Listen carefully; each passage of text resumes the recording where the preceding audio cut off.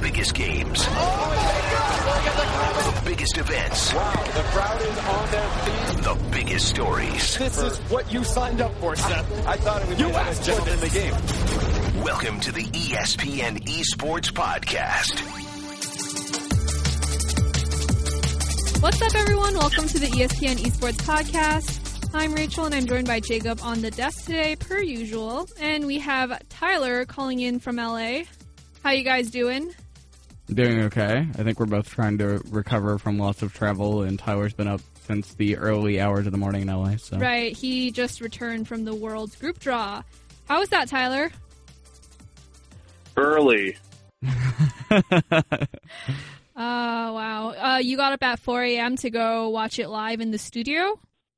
I've been up many hours before 4 a.m. to go. I mean, I had to be there about 4:30 or 4:20 just so I can get there before the production starts, and it's about an hour or so from the arena, so yeah, it's been a very long day.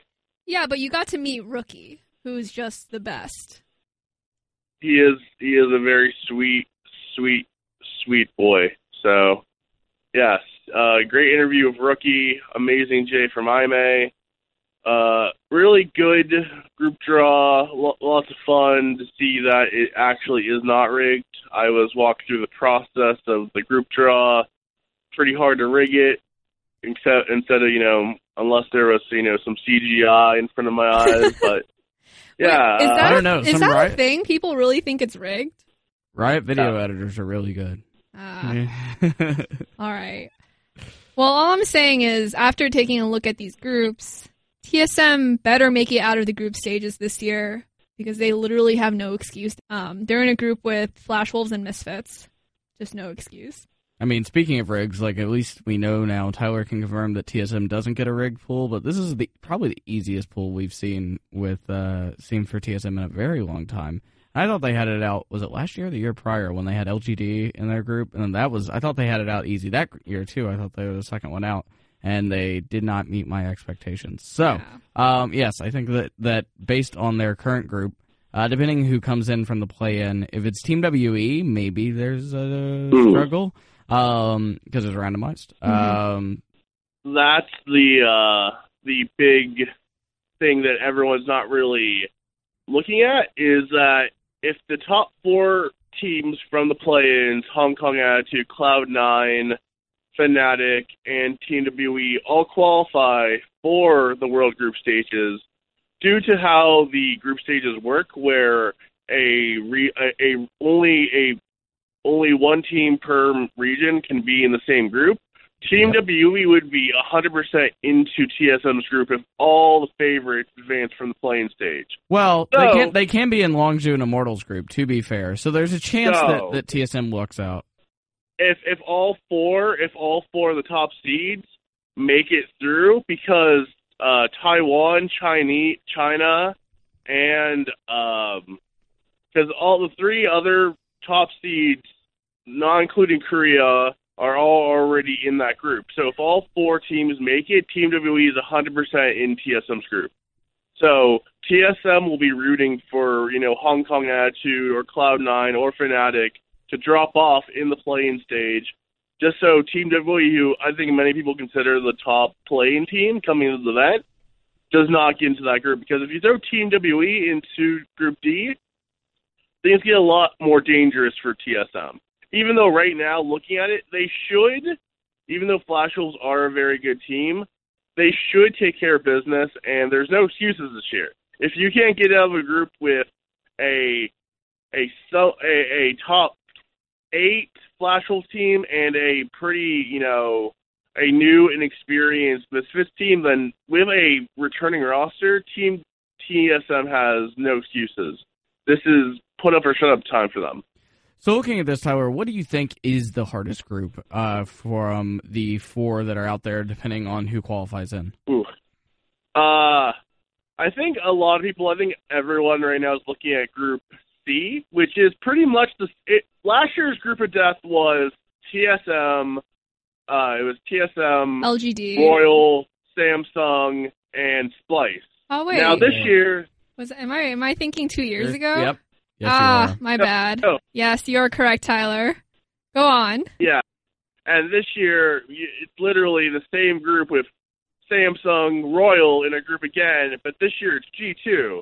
And the funny thing is, G2 saved their number one seed they saved their pool 1 seed by upsetting TSM, where TSM threw a hilarious lead at MSI to bungle out of the tournament, and everyone was like, oh no, and they lost pool 1 seed, they're gonna get screwed at Worlds. But TSM got an amazing group, while G2 is have a very rough ride to get out. Yeah, I like how the progression on Twitter, I was watching the timeline this morning and catching up on everything. Doublelift was like, who lost us our pool 1 seed? And then literally 5 minutes later, he was like, woo! Yeah. I mean, I think Group A could be fairly competitive, but I do agree. Group C that's a pretty solid lineup. And I think that depending on so in theory, if all 4 of who we expect come out of the play-in, then that group is going to be rounded out by either C9 or Hong Kong Attitude, which makes the group, especially if it's C9, that makes the group a lot harder. G2 is one thing that we need to know about Group D and something I was going to say but didn't want to interrupt Tyler, is that when it comes to Europe, G2 is so much ahead of everyone else. G2, no matter what region they were in with their current team, they are much better than Fnatic and Misfits. There's a very big discrepancy. So, and any other team in Europe. So I think, if that, let's say that is the group, and that's Cloud9, G2, Samsung, Royal, that's really, really bad. Yeah, for sure. Well, what do you guys consider the group of death, or the quote-quote group of death this year? I think it is Group C. It's Group C. My favorite group is Group B. I think Longzhu, Immortals, Gigabyte Marines, maybe a Fnatic, maybe a Hong Kong Attitude. I think that group's going to be really fun to watch because of the format of Worlds, where it's a best of 1. So you play each team once or twice, but it's best of 1. You don't play twice in one day, unless it's the last group day where you play a few times. Group B is going to be really exciting. I'm really interested to see Khan versus Flame. Flame will be playing against his old team, who benched him last year. Fun story. Kind of, sidelining him. And now he comes back this year as a star on Immortals, and he gets to play against a team that, he still has friends on the team, but he must have some, memories that he wants to put away. And going against the top team in the group stages might seem like the worst possible outcome, but Gigabyte Marines is a very winnable opponent, even though I think they're a good team and I think they can upset Immortals. I don't think it's a slam dunk, but Immortals has a good chance of making it out, as long as they can, maybe if they can steal 1 game away from Longzhu and maybe, steal Miracle, kind of like how CLG took a game off Rock Tigers last year. I think Immortals has a pretty good draw. I think NA's worst drawn team this year was C9, because C9, even if they get through play-ins, are going to have a tough group ahead of them. All right, and one last thing I kind of want to talk about before we wrap up our discussion on Worlds. I was initially going to ask about SKT, but honestly, I'm more interested in whether or not the Chinese teams at Worlds this year can really prove themselves on home ground. I feel like every year it's pretty much been expectations meets disappointment for Chinese teams at Worlds, save for 2014, where they made the finals. Yeah. But the year prior to that, it seems like they've gotten a pretty crappy reputation for just failing to live up to these really big expectations. Do you think they can prove themselves on the world stage this year? And this is open to either one of you guys. Jacob, why don't you want to take that first? Okay, I was going to ask you to take it first, but sure. I actually talked to Rookie and Amazing J, who are both from the LPL, and one thing that the LPL is doing to, not have it end like the last few years is that the 3 LPL teams plus a few of the LPL All-Stars are all boot camping together in China.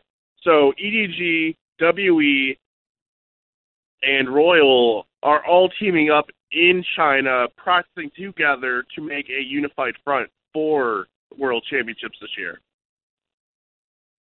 Interesting. They didn't do that the prior years, or were they practicing with Korean teams? No, usually the Chinese teams have been very like, we are going to win by ourselves. We are not going to, fraternize with the enemy. But after Rift Rivals, where the Chinese teams kind of came together and were like, we must, the only way we're going to win against Korea is if we, back each other up.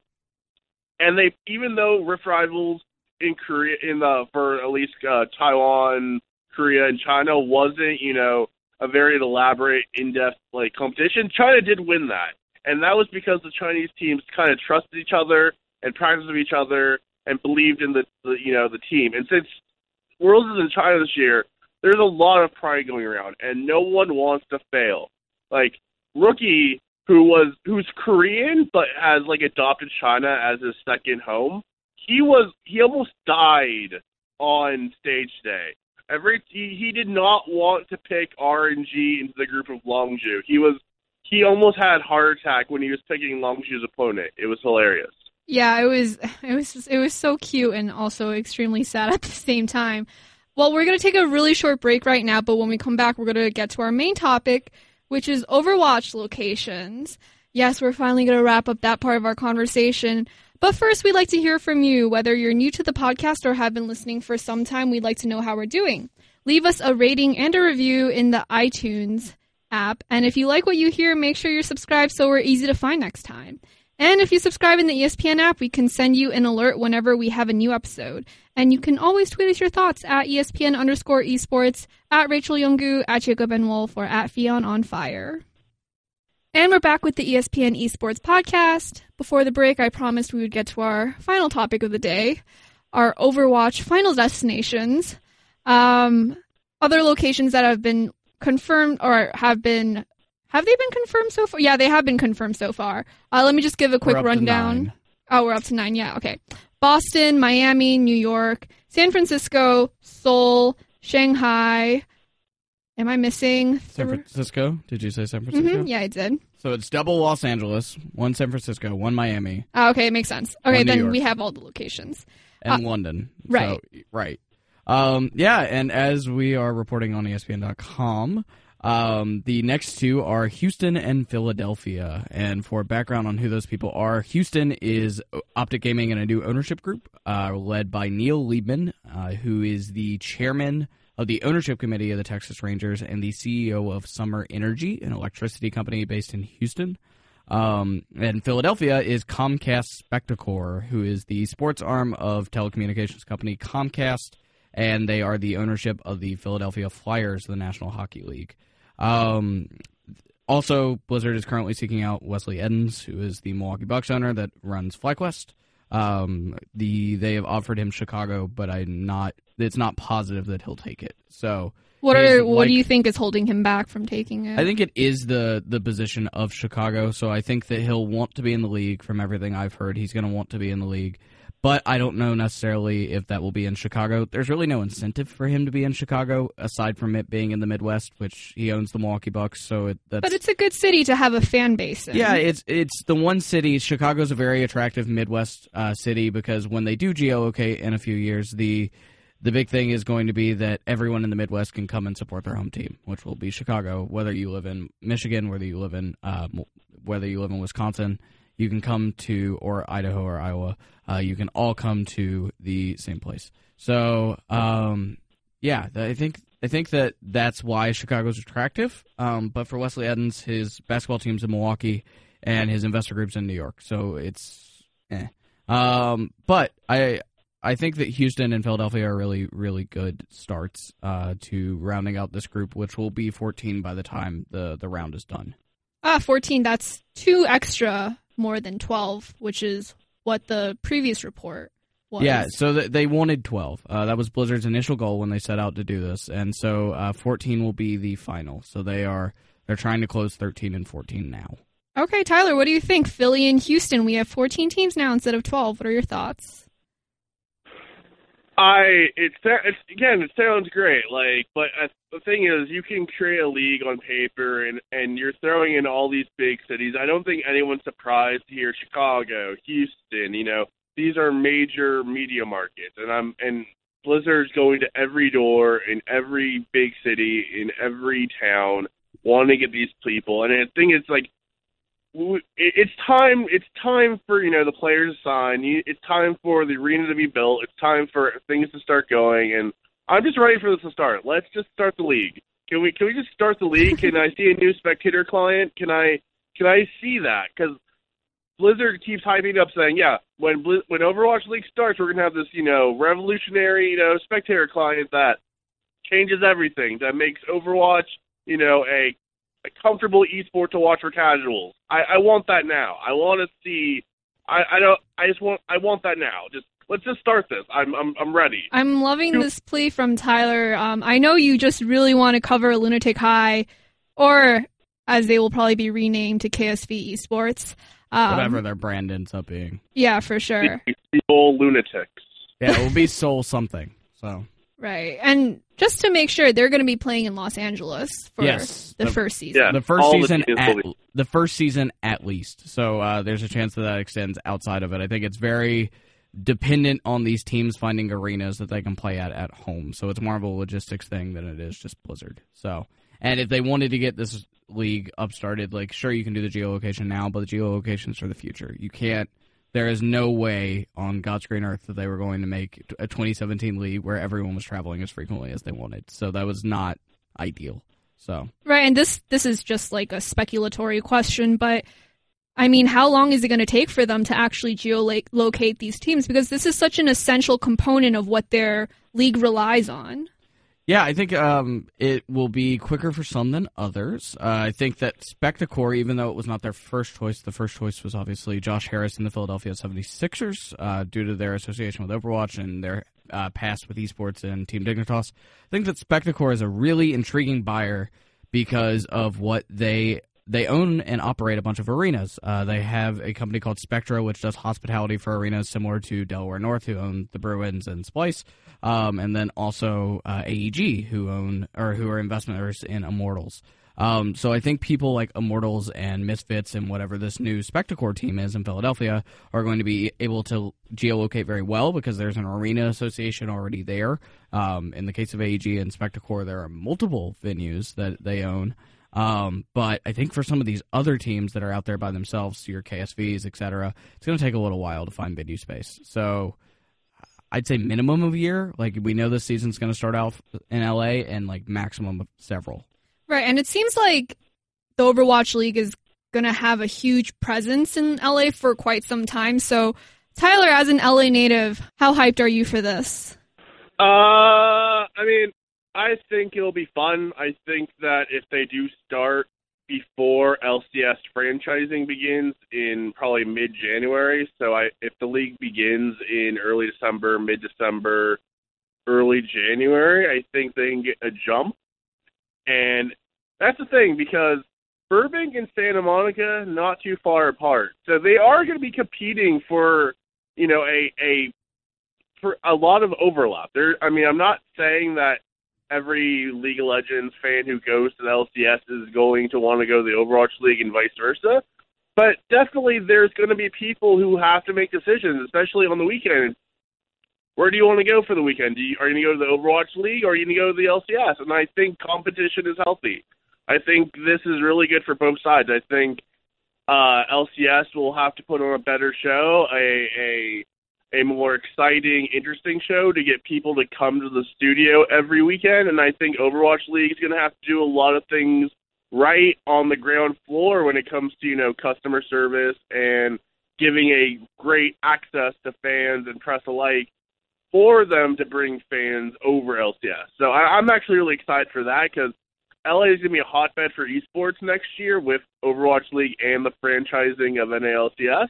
And I'm excited to see how both sides do. And you got to be happy if you're Immortals or the Kroenke family. They have slots in Los Angeles. You get to play your first season in Los Angeles. Not only are you in home territory, and I certainly think that they will have separate arenas for both of those teams within the next year. They own more than enough between the both of them. Jacob says as he rolls his eyes. Yeah, especially when you have Walmart money like the Cronkies do. Yeah. And they don't have to go through that logistical nightmare of moving an entire team cross-country. Which they actually just did with the Los Angeles Rams, moving from St. Louis, which is a Cronky team. Mm-hmm.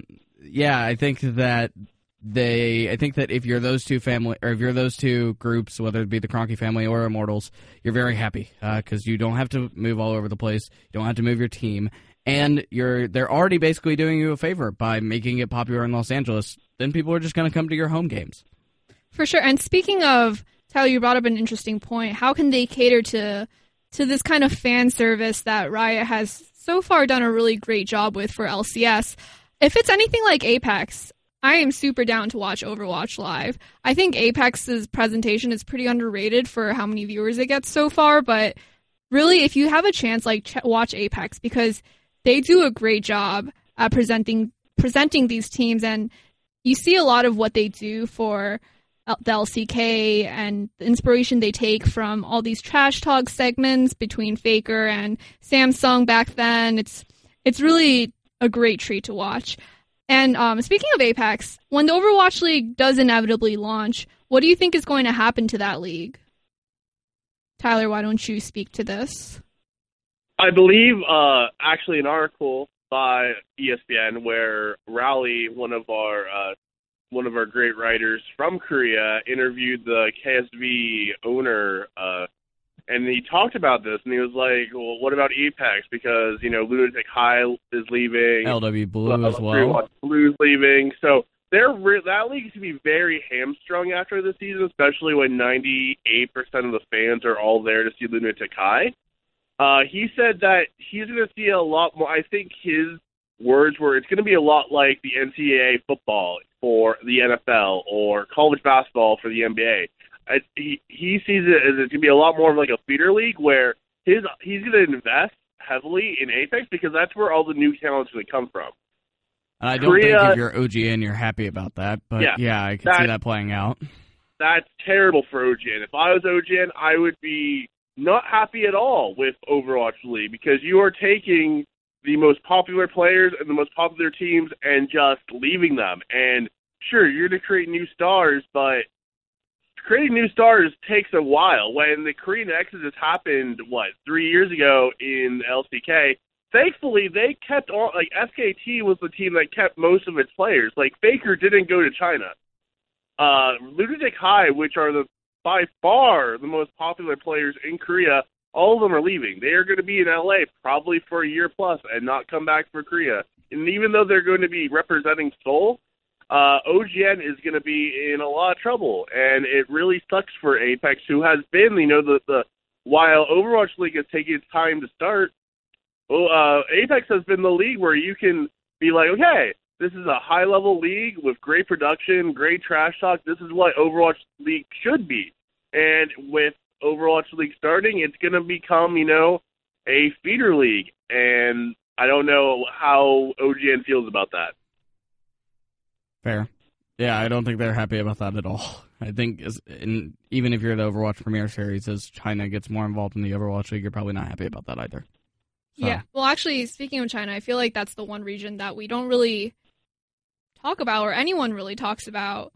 NetEase has the spot in Shanghai, correct? Yes, and what do we know about them? They're basically the game distributor for Blizzard in China. So that's their relationship with Blizzard. They're basically the publisher. Oh, that is a really strange relationship and seems kind of like a conflict of interest. Yeah, it's a little convoluted, but sort of like Blizzard owning a team in China. Yeah, my thoughts is I don't really understand why they couldn't get more China buyers. If people in China with as much money as people in esports in China have, and no one wanted to touch this, that makes me a little skeptical. So there are a lot of people in the U.S. who said no as well, but I don't know a lot about the China market, and they're definitely pitched more than one person. I know that much. So for sure, the fact that only one bid is a little appalling, and the fact that there's only 3 international teams is a little appalling as well. Yeah, and it just happens to be the one company that's affiliated with Blizzard. And the only European team so far, is not even European. It's Cloud9 in London. seems like something the Wolf must dig into. Yeah, this is, I don't know. I'm very confused on what they meant by global league, because it certainly is not played out to be that way. It's basically just all American investors. Even KSV, Kevin Chow made his money in Silicon Valley in San Francisco. Yep. Yeah, so, his brand is where Silicon Valley meets esports. Yeah, it was Kabam was the company. Right. Him and Kent Wakeford, who they founded together, and now they own this together as well. So right. One other thing I wanted to talk about was a lot of these teams, well, not a lot of these teams, all of these teams have to rebrand once they enter the Overwatch League. What are your thoughts on this? Tyler, why don't you kick us off? I feel it's interesting because on one level, if you are Immortals or Misfits, I would be pretty upset because your name fits perfectly with the geolocation, traditional sports style of naming your team. Like, LA Immortals sounds great. Miami Misfits is perfect. Miami Misfits, when it was announced Miami was going to partner up with Misfits, everyone's like, oh, that's genius, Miami Misfits. That's great for the Overwatch League. But when you think of, I don't want a team called KSV Kaboom or whatever, or I don't want to... I don't think it's going to be called that. I don't know, actually, I believe a week ago, they're having a team name contest in Korea where Cloud9 has one of those too. Oh boy! Yeah, they're having the fans nominate names for the team, and they're going to pick the best one. This is actually very common in sports. Most expansion teams in sports do have these contests where it's like, hey, give us a good name that we can steal. So thanks, and we won't pay you. Oh my god! And we do have the first team is registered for their trademark as well, which is it's NetEase and it's Shanghai Dragons. If you want to go down the stereotypical route any further, but yeah. I hope every single team is not like that in terms of just I don't know how I feel about the voting part. Our demographic is pretty young. I don't really have a lot of faith in these people to come up with great names.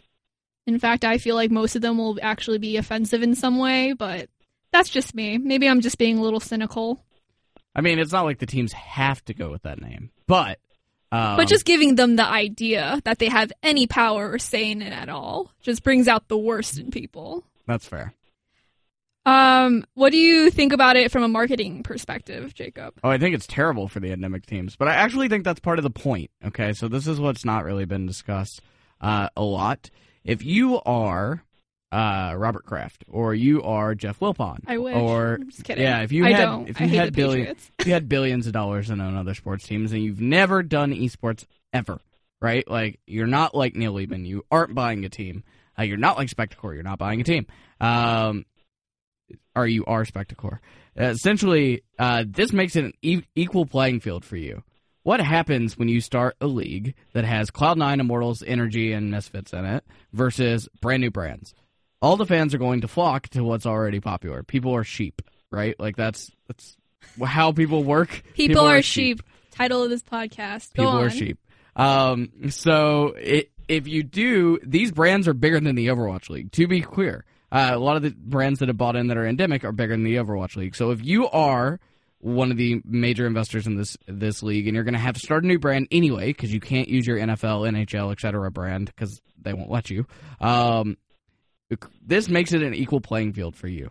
Everyone has to start a new brand. It's not just the sports owners. It's also the endemics. They have to start fresh too. So no brand is bigger than the Overwatch League, and everyone has equal playing field.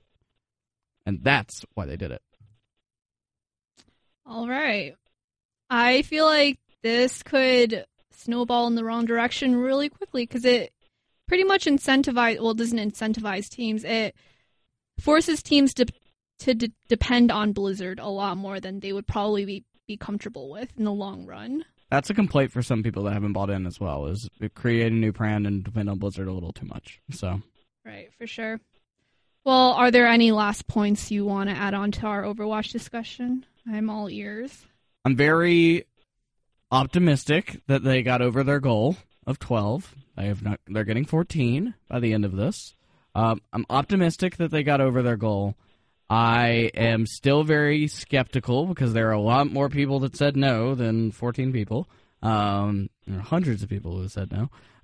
So I'm still very skeptical when there's a lot of people I know that are very wealthy that said no to this, and even though they have more than enough money. So I'm still skeptical. I'm happy that they got over their goal, and I'm hoping it's a successful launch for the sake of esports, not even just Overwatch. It's very important that this works. Tyler, do you have any closing sentiments for our Overwatch discussion? Let's just start the damn league already. This is Tyler running on like 3 hours of sleep. He's like, just get it over with. Just start the league. Just start the league. Like, just play. Play the game. Like, play the. You know how many times I've seen that like Crusher 99 trailer? Yes. Play the game. Play the game. All right, I changed my mind. We should title this podcast "Play the Game." I think that's a good way to wrap things up for today. Thank you, Jacob and Tyler, for joining me. And for more esports content, check out ESPN.com/esports, or you can follow us on Twitter at ESPN_esports, at Rachel Youngu, at Jacob N. Wolf, and at FionOnFire. See you guys next week. Thanks for listening to the ESPN Esports Podcast.